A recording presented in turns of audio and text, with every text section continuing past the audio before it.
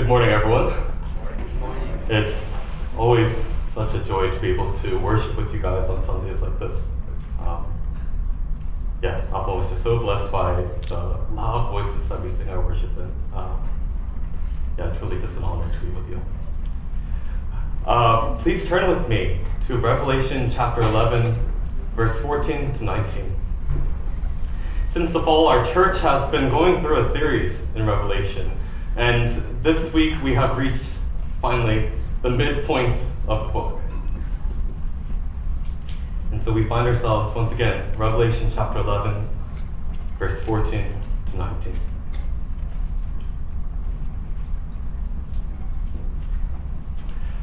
Please, won't you pray with me for the reading and the preaching of God's Word?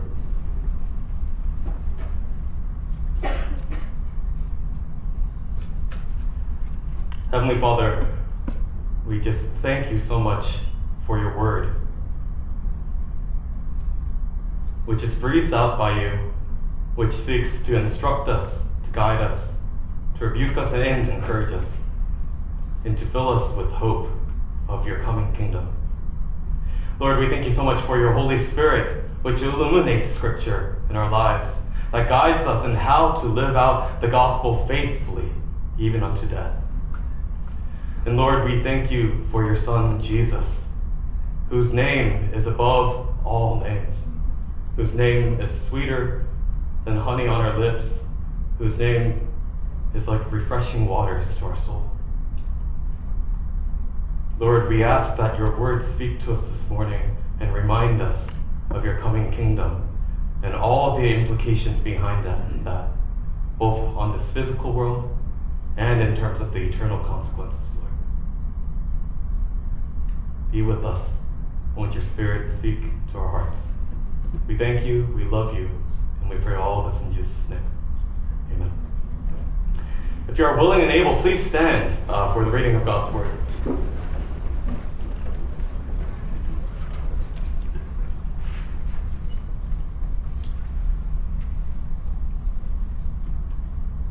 Revelation chapter 11, verse 14 to 19. The second woe has passed. Behold, the third woe is soon to come. Then the seventh angel blew his trumpet, and there were loud voices in heaven, saying, The kingdom of the world has become the kingdom of our Lord and of his Christ, and he shall reign forever and ever. And the 24 elders who sit on their thrones before God fell on their faces and worshipped God, saying, We give thanks to you, Lord God Almighty, who is and who was, for you have taken your great power and begun to reign. The nations raged, but your wrath came, and the time for the dead to be judged, and for rewarding your servants, the prophets and saints, and those who fear your name, both small and great, and for destroying the destroyers of the earth. Then God's temple in heaven was opened, and the ark of his covenant was seen within his temple. There were flashes of lightning, rumblings, peals of thunder, an earthquake, and heavy hail. This is God's holy and authoritative word. You may be seated.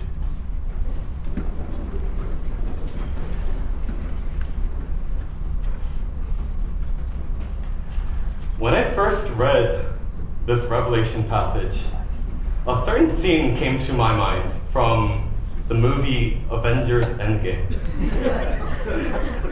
I thought of specifically the final battle with that epic scene where all of the Marvel superheroes, they gather together to fight against the evil villain Thanos. Captain America, he holds his hand out and Thor's hammer comes rushing into his hand and he calls out, Avengers! Assemble! I remember watching this movie at the theater, and as Captain America cried out this battle cry, chills went down my spine. And I wasn't alone. The entire theater was clapping and whistling and whooping. We're like, yeah! The Avengers are here! They're gonna win! How can they not lose when they have all the heroes gathered together in one battlefield? But even with such an epic scene, there still is no guarantee that the Avengers would win. For another 30 minutes in the movie, the Avengers continue to struggle against Thanos. And we're still left in unsureness of the Avengers' victory until finally Iron Man takes possession of the Infinity Stones and snaps his fingers to defeat Thanos and restore the world from the destroyer. This movie is 5 years old. If I'm spoiling anything, I'm not sorry. Going back to our Revelation passage, in John's vision here, God's triumphant kingdom and reign has come to the world. And without delay, the destroyers of the earth are destroyed. And those who have been faithful to the Lord are rewarded. And God's temple and his ark of his covenant, his presence, is revealed for all to see. Unlike in Avengers Endgame, we have absolute confidence in the end of our story. That God will rule over the world, that he will avenge those who have been persecuted and killed in his name, and that he will judge with absolute justice those who deserve eternal life and those who deserve eternal death. There's no unsureness or insecurity about this.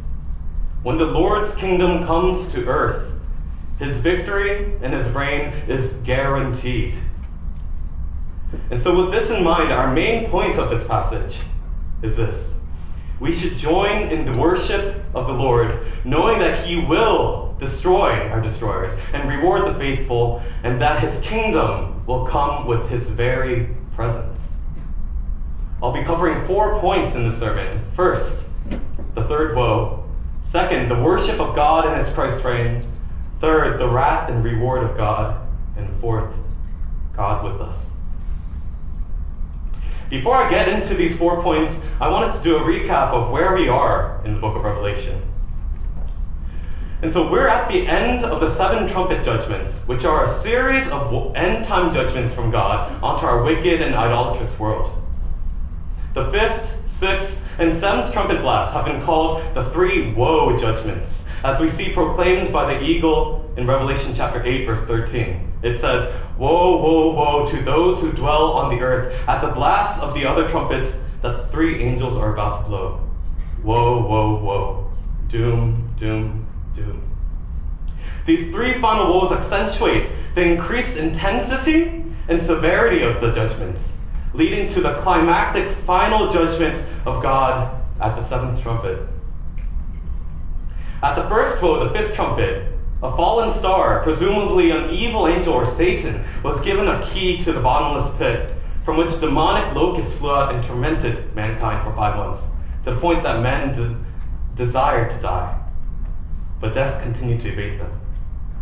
And then we see something even more intense. At the second woe, the 6th trumpet, 4 angels and their armies killed 1/3 of mankind, while the rest of mankind continued to be unrepentant of their sins.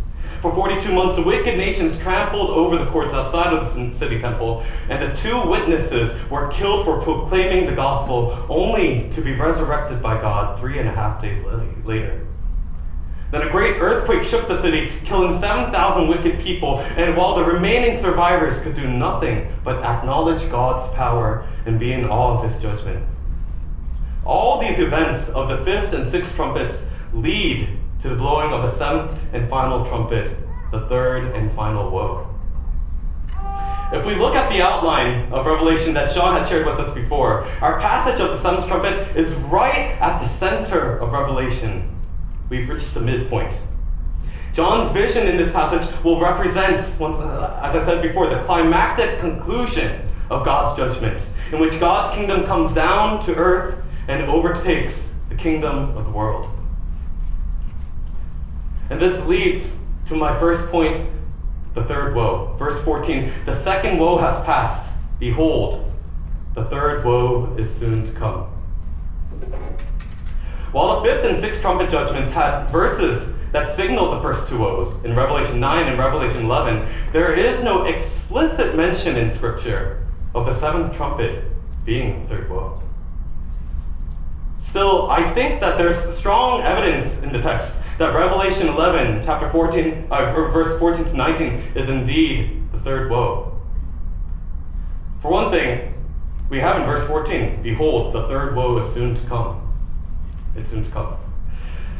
Revelation 8 and Revelation 10 also say that the woe judgments would occur at the final 3 blasts of the angel's trumpets, and that in the days of the trumpet call to be sounded by the 7th angel, the mystery of God would be fulfilled.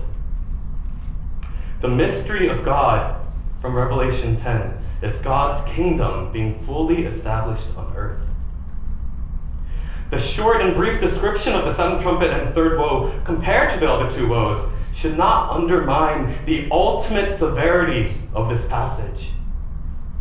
The 7th trumpet, which is supposed to be the most intense judgment that we have seen so far in Revelation, signifies the end of the end, the eschaton. This is the final judgment where the Lord brings his kingdom onto earth, and immediately the living and the dead are judged for eternal reward or eternal death. This is final. And so what John sees in this vision of the 7th trumpet and the 3rd woe judgment must have been both so glorious but also so terrifying that John cannot even describe in words what happens at the final judgment. This vision of judgment is far more intense than that of demonic locusts or the death of our 2 witnesses or the earthquake that killed 7,000 people. It's unspeakable. Church, the 3rd woe is a reminder that we need to be considering the eternal consequences of how we live here in the present. There will come a day where we face either eternal joy and life that is beyond our ability to explain in words, or eternal death and suffering that will render us speechless. But God is so gracious to us that he shows us through Scripture how to follow the way to eternal joy and life in him. And that is through believing in Jesus Christ as our Lord and Savior. Until the day that we are left awestruck and without words by God's glorious presence among us, let's proclaim the gospel with our voices and with our lives to those around us, being cognizant of the eternal consequences of the coming Lord and of his kingdom. This leads to my second point, the worship of God in his Christ reign. Verse 15, then the 7th angel blew his trumpet, and there were loud voices in heaven saying, the kingdom of the world has become the kingdom of our Lord and of his Christ, and he shall reign forever and ever. The loud voices in heaven are most likely the same voices that cried out in Revelation chapter 7. Salvation belongs to our God who sits on the throne and to the Lamb. The heavenly voices declaration, it refers to the prophet Daniel's vision in Daniel chapter 7. Behold, with the clouds of heaven there came one like a son of man, and he came to the Ancient of Days and was presented before him. And to him was given dominion and glory and a kingdom that all peoples, nations, and languages should serve him. His dominion is an everlasting dominion which will not pass away, and his kingdom one that shall not be destroyed. This one like a son of man is Jesus Christ, the Son of God and the promised King. During his life and ministry, Jesus proclaimed that the kingdom of God is near, is at hand. It was Jesus who inaugurated the kingdom of God and invited us into that kingdom by dying for us on the cross and resurrecting from the grave, thereby defeating Satan, sin, and death, and adopting us into his kingdom. Now, in this Revelation vision, Christ has returned, and the kingdom of God has been fully established here on earth, just as Jesus had prophesied. The kingdom of the world, which Satan had authority over for a time, is now fully taken away from him. The kingdom of the world has become the kingdom of the Lord God and his Christ. While Satan's rule was only temporary for a time, God and Christ's rule will be forever and ever, marking the end of the age. Verse 16 and 17, and the 24 elders who sit on their thrones before God fell on their faces and worshipped God, saying, we give thanks to you, Lord God Almighty, who is and who was, for you have taken your great power and begun to reign. The 24 elders, as we see in Revelation chapter 4, could be referring to the 12 tribes of Israel in the Old Testament, and the 12 apostles in the New Testament. Altogether, all 24 elders represent the complete people of God, his community of believers. The elders, having heard the proclamation from the voices in heaven, they fall from their thrones onto their faces and worship God, thanking him for consummating the kingdom, taking his great power, and beginning to reign. And the elders say, "We give thanks to you, Lord God Almighty, who is and who was." For those of us who may have grown up reading Scripture, we're typically used to hearing this phrase in a threefold pattern. That God is the one who was, who is, and is to come. The threefold pattern describes God's sovereignty over all history. The past, who was, the present, who is, and the future, who is to come. But in verse 17, the elders worship the Lord God Almighty, who is and who was. Where is who is to come? Well, the phrase "who is to come" is replaced with a different line. "For you have taken your great power and begun to reign." If we put that entire sentence back together, the elders are thanking the Lord God Almighty, who is, who was, and has taken his great power and begun to reign. The elders' worship is emphasizing that the future, the God who is to come, is now here. God's people's hope of the future has come true because God has come down and he has begun to reign over the entire world. And because God's reign is eternal, there is no more future as we understand it in our human concept of time and history. God will reign forevermore, and nothing will change or can change or alter that final reality. The elders have realized this amazing truth, and they step off their thrones to bow down before God in worship. The first thing the elders say in their worship is, "We give thanks to you, God." They give thanks for God's presence in the past, in the present, and in the future. Church, do we worship God in the same way? Do we think of God as being sovereign over the past, the present, and the future? Do we thank him for his presence in all three times? I'm going to confess this to you guys. Lately, I myself haven't been doing well in being thankful, especially in my own private individual time. Outside of our Saturday community group or our Wednesday night prayers, where we intentionally gather to spend time to thank God together, I've been so lacking in posturing myself toward Thanksgiving. I've taken God's daily grace and mercy for me for granted, as if God owed this to me. That's so far from the case because I'm a sinner also, who's indebted to God for saving me through Christ.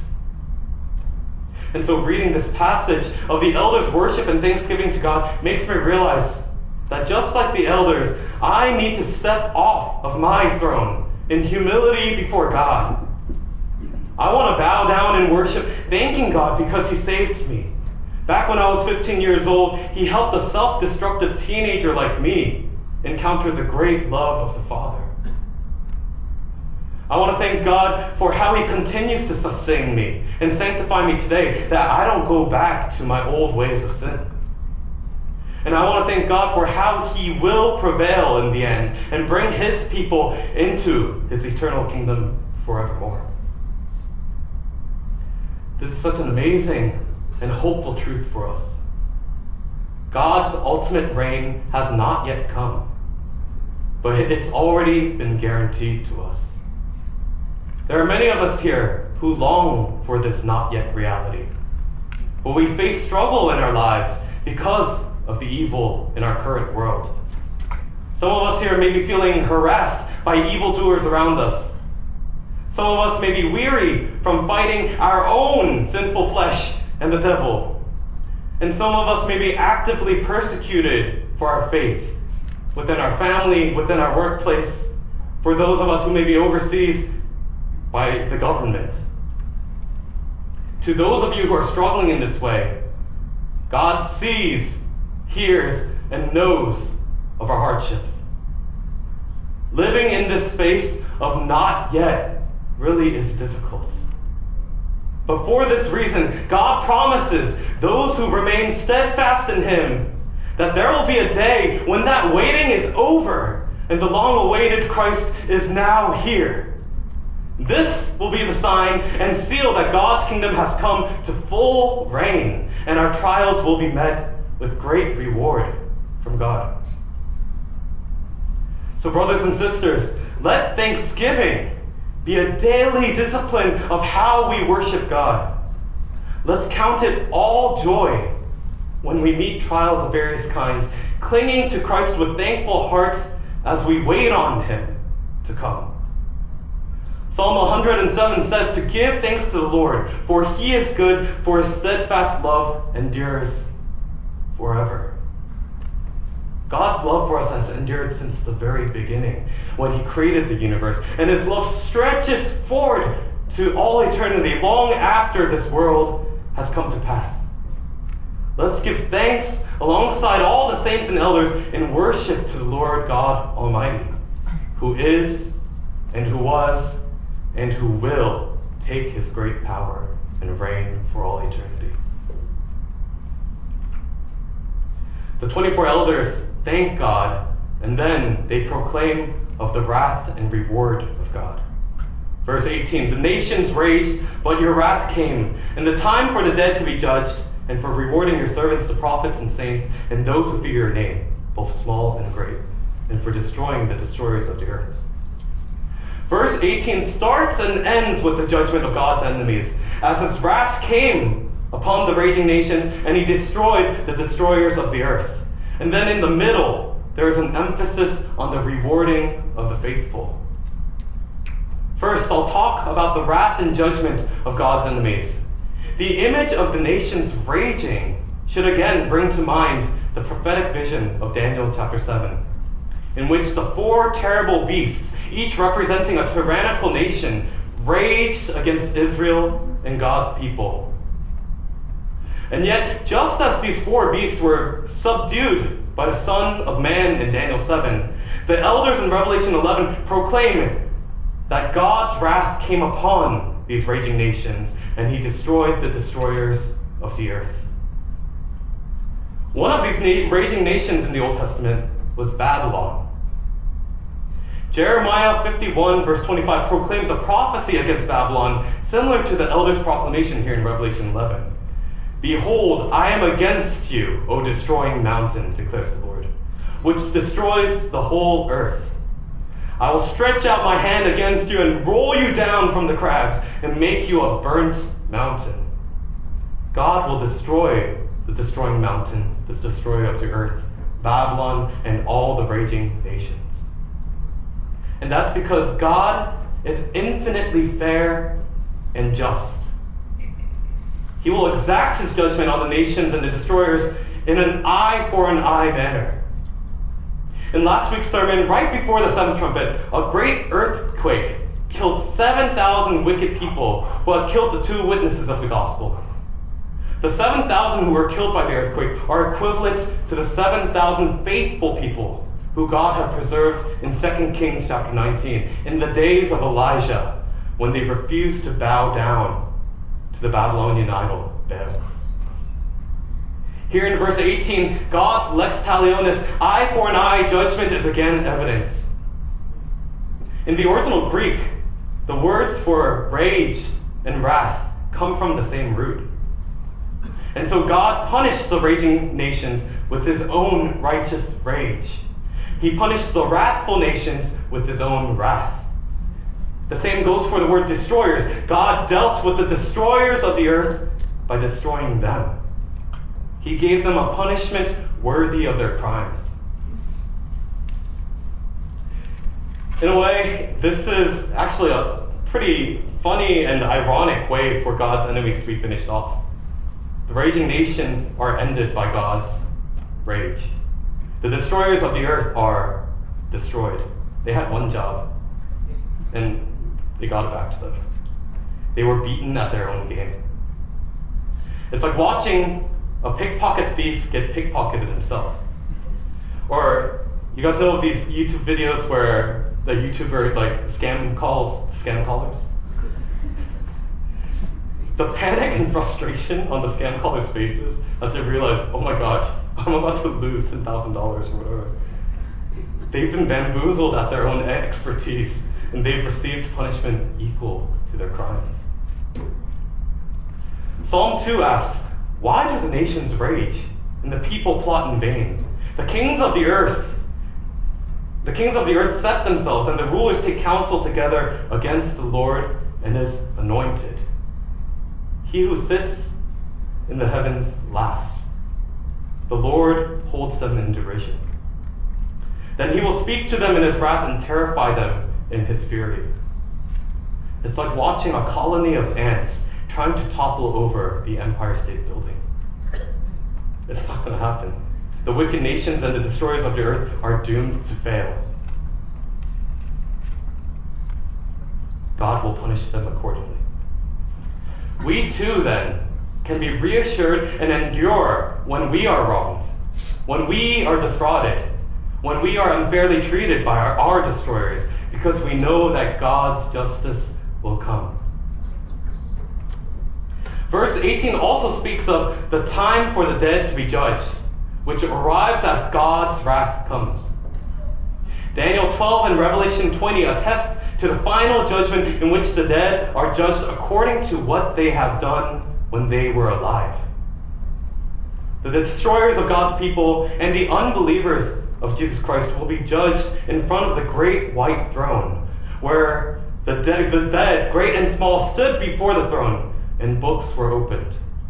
Then another book was opened, which is the book of life, and the dead were judged by what was written in the books, according to what they had done. If anyone's name was not found written in the book of life, he was thrown into the lake of fire. Revelation 20. Anyone who is not in Christ, who does not believe in Christ, is an enemy of God and will not find their name written in the book of life and will be cast into the lake of fire. This is the eternal suffering that God's enemies will experience because they were idolatrous against God and his people, and they did not believe in Christ, according to the books that testified of their actions. On the other hand, Revelation chapter 11, verse 18 also speaks of the time in which the faithful are rewarded. Servants, prophets, and saints, and those who fear God's name, both small and great. I believe that all of these categories, the servants, prophets, saints, and those who fear God's name, are referring to the entire church of God, all believers. As Christians, we are called to be servants to God and his will. Just like the two witnesses who were killed, the whole church is called to bear prophetic witness of the gospel to the world, even if the world should kill us for our testimony. And by God's grace, we have been counted as saints or holy ones through Christ's death and resurrection. And as followers of Christ, we fear and worship God's name and his name only. There is no other name. Jesus. If we are indeed a church and community of believers, of servants, prophets, saints, and those who fear God's name, we will be rewarded with eternal rewards of heaven and the eternal fellowship with the Lord God Almighty. And also, as we see here in verse 18, surrounding the promise of rewarding the faithful, we'll also receive and witness great vindication for the tribulation and persecution we endured through our witness of the gospel.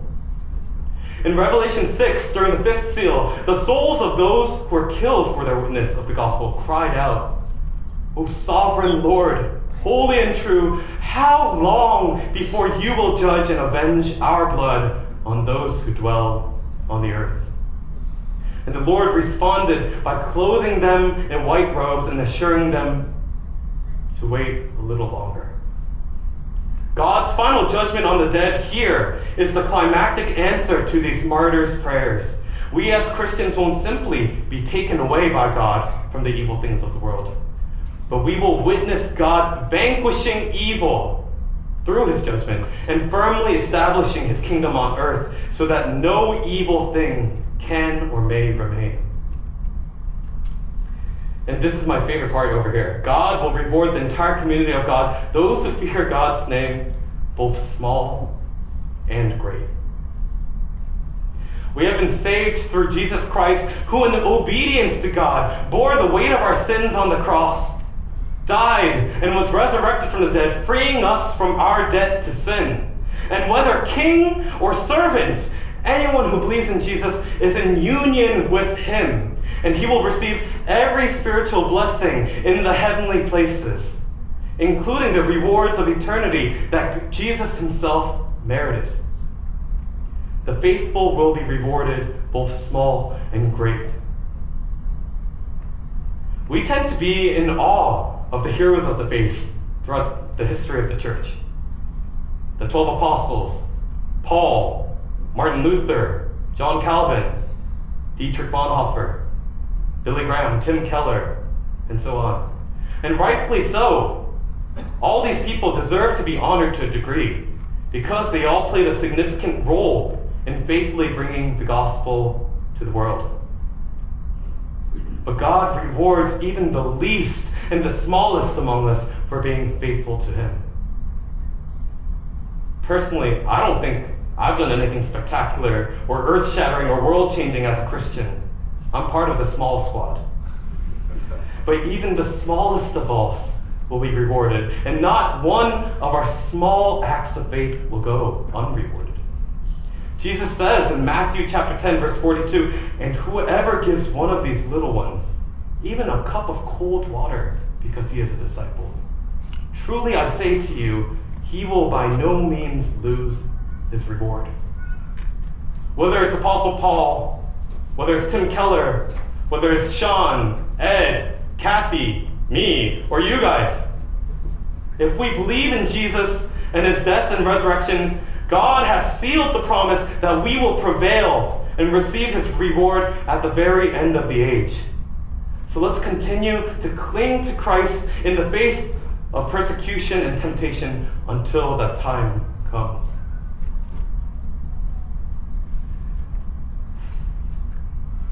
To those of us who are joining this morning who do not believe in Jesus Christ and the gospel, we as a church really do believe in all these things that are said in the book of Revelation and in the Bible. We believe that there will be a final day of judgment, whether we're dead or alive, in which the Lord God Almighty will judge us, because he's an infinitely holy and righteous God. There was a time when all of humanity, us included, were doomed to eternal death, because no one is perfect, and no one has been fully righteous in the eyes of the holy God.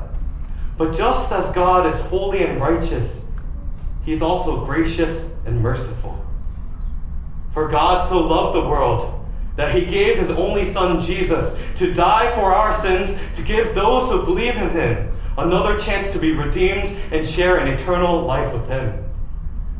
Those who believe in Jesus will gain the eternal rewards of heaven, but those who do not will suffer the eternal death in the lake of fire. I don't say all this to condemn, but to plead with you, to consider the eternal consequences beyond our physical life in the now, to turn to Christ and to accept him as your Lord and Savior. After our Sunday services, we usually have people up front praying for those who want prayer. For those of you who feel convicted or even curious, please feel free to come up to talk with us or talk with any of our church members if you'd like to hear more about Jesus or hear more about how you can be saved and be in right relationship with our God, because he's so worth living for. This leads to my final point, God with us. Once the elders finished their worship, verse 19, God's temple in heaven was opened, and the ark of his covenant was seen within his temple. There were flashes of lightning, rumblings, peals of thunder, an earthquake, and heavy hail. After the judgment of the wicked and the rewarding of the faithful, John sees in his vision God's temple in heaven opened, and the ark of his covenant was seen inside of the temple. In the Old Testament of the Bible, the Ark of the Covenant was a core part of the Israelites' identity and relationship with their God, Yahweh. The Ark was a golden chest located in the innermost room of the Great Jerusalem Temple, the Holy of Holies, and it was only accessible to the high priest of Israel. And even the high priest of Israel himself could only enter the Holy of Holies once a year to offer sacrifice in front of the Ark on behalf of the atonement and forgiveness of Israel's sins. In Exodus chapter 25, when God instructs Moses to construct the Ark of the Covenant, he says that he will meet with Moses on the mercy seat of the Ark, between the two cherubim constructed on the top. This is where God promises his presence will be, where he will grant mercy over his people. The Ark, therefore, is a representation of God's presence with his people. In the Old Testament, God's people could only view a representation of God, because as God explains later in Exodus 33, you cannot see my face, for man shall not see me and live. God is an infinitely holy God, that any sinful human in his direct presence cannot be able to stand even a second in front of him without being wiped out by his holiness. But here in Revelation, the Ark of God's covenant, and therefore God's actual presence, is on full display. The temple is opened, and the Holy of Holies and the Ark, which no one could enter into and stand before, is visible for all to see. Church, this is so significant because it symbolizes God's merciful and gracious presence among his people, the community of believers at the eschaton. His presence will be enjoyed fully by all the believers for a time infinitely greater than what was possible in the Old Testament. It's no longer that the priest will go and stand before God once a year on behalf of the entire congregation. God has come down from heaven, from his temple and the Ark, to live among his entire people as their God. Once the temple is open, the preceding flashes of lightning, the rumblings, the peals of thunder, the earthquake and the heavy hail further highlight God's presence on earth. Throughout the Old Testament, these cosmic phenomena were seen as theophanies, symbols of God's presence. In Exodus 19, God's presence at Mount Sinai was signaled by thunder and lightning flashing. In Psalm 18 and Isaiah 30, God is said to bring his judgment with a great storm and hailstones raining down. In Revelation, these cosmic signs consistently appear at the end of the seventh seal judgments, the seven trumpet judgments, and the seven bowl judgments, each signifying the very end of the age. While these signs themselves are part of the final judgments, they also signify the presence of God. God is here, and his kingdom is here on earth, no longer hidden within the temple or the Ark of the Covenant. In fact, in John's vision of New Jerusalem, the new city in Revelation 21, there is no longer a great temple present in the city. New Jerusalem no longer has a temple, for its temple is the Lord God, the Almighty, and the Lamb. The temple is not needed anymore at the eschaton, the end of the age, because God has come down himself, and he himself is present with his people. God is with us.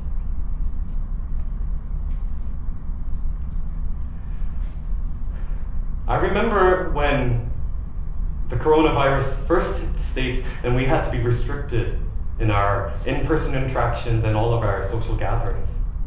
For me, this resulted in, one, my senior year of college being ended very abruptly. It also resulted in hours of staring into Zoom screens, constantly having to wear masks and being unable to read faces or even visualize faces. This isn't a knock on masks, by the way. Like, if you're sick, wear it, please. But all these seemingly artificial and incomplete interactions while being masked with friends and family, it was incredibly difficult and frustrating for me. But I also remember when COVID started to be more under control, when mask regulations were lifting and social gatherings were starting to be allowed again. This was right when I started to attend Trinity Cambridge Church. To be able to take off the masks, to be able to see individual faces, to be able to see unique smiles, and share in direct fellowship with one another in person, even with a new church community for me, was so freeing, was so liberating, and was so joy-giving. Church, the difficulties of seeing each other's face in the age of COVID lasted for a few years. How much greater, how much more joy-giving, and how much more glorious will it be then for us to finally see God face to face and dwell with Him forever at the end of the age? 1 John chapter 3, verse 2 says this, "Beloved, we are God's children. We are God's children now, and what we will be has not yet appeared. But we know that when He appears, we shall be like Him, because we shall see Him as He is." All our lives, we can't see God's face. And yet, we pray to Him. We sing songs of worship to Him. We talk to Him and we tell Him how much we love Him and trust Him. And we share so many powerful testimonies of God at work in the Bible and in our own lives. Many of us spend so much time, if not the majority of our lives, committing ourselves to someone who we cannot see. How amazing then is the glorious reward of meeting with God and finally taking the mask off and seeing God face to face and being glorified with Him forever and ever.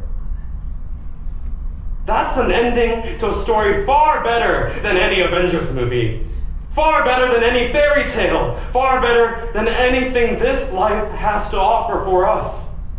Seeing God's face and dwelling with Him forever is the happily ever after worth living and dying for. Church, the seventh trumpet as the third woe is the climax of God's salvation plan for us. Once God's kingdom comes to earth, both great judgment and great vindication will be carried out. As enemies of God are destroyed, evil is undone, and those who are faithful to God are eternally rewarded. And finally, the temple of heaven will be opened. The ark of His covenant will be revealed, and God will reveal His full presence to His people, and He will dwell with them forever and ever. We're not quite at that final day yet. But as God's people, we're called to live, we're called to prepare for His return, and we're called to worship Him with thanksgiving in reality of this future. So let's continue to live for the name of Jesus, proclaiming the good news of the gospel and clinging to Christ in the midst of trials and tribulation, knowing that when that final day comes, God's kingdom will be established on earth. His victory will be immediate and eternal, and we will see Him face to face and reign with Him in resurrection power for all eternity. Let's pray.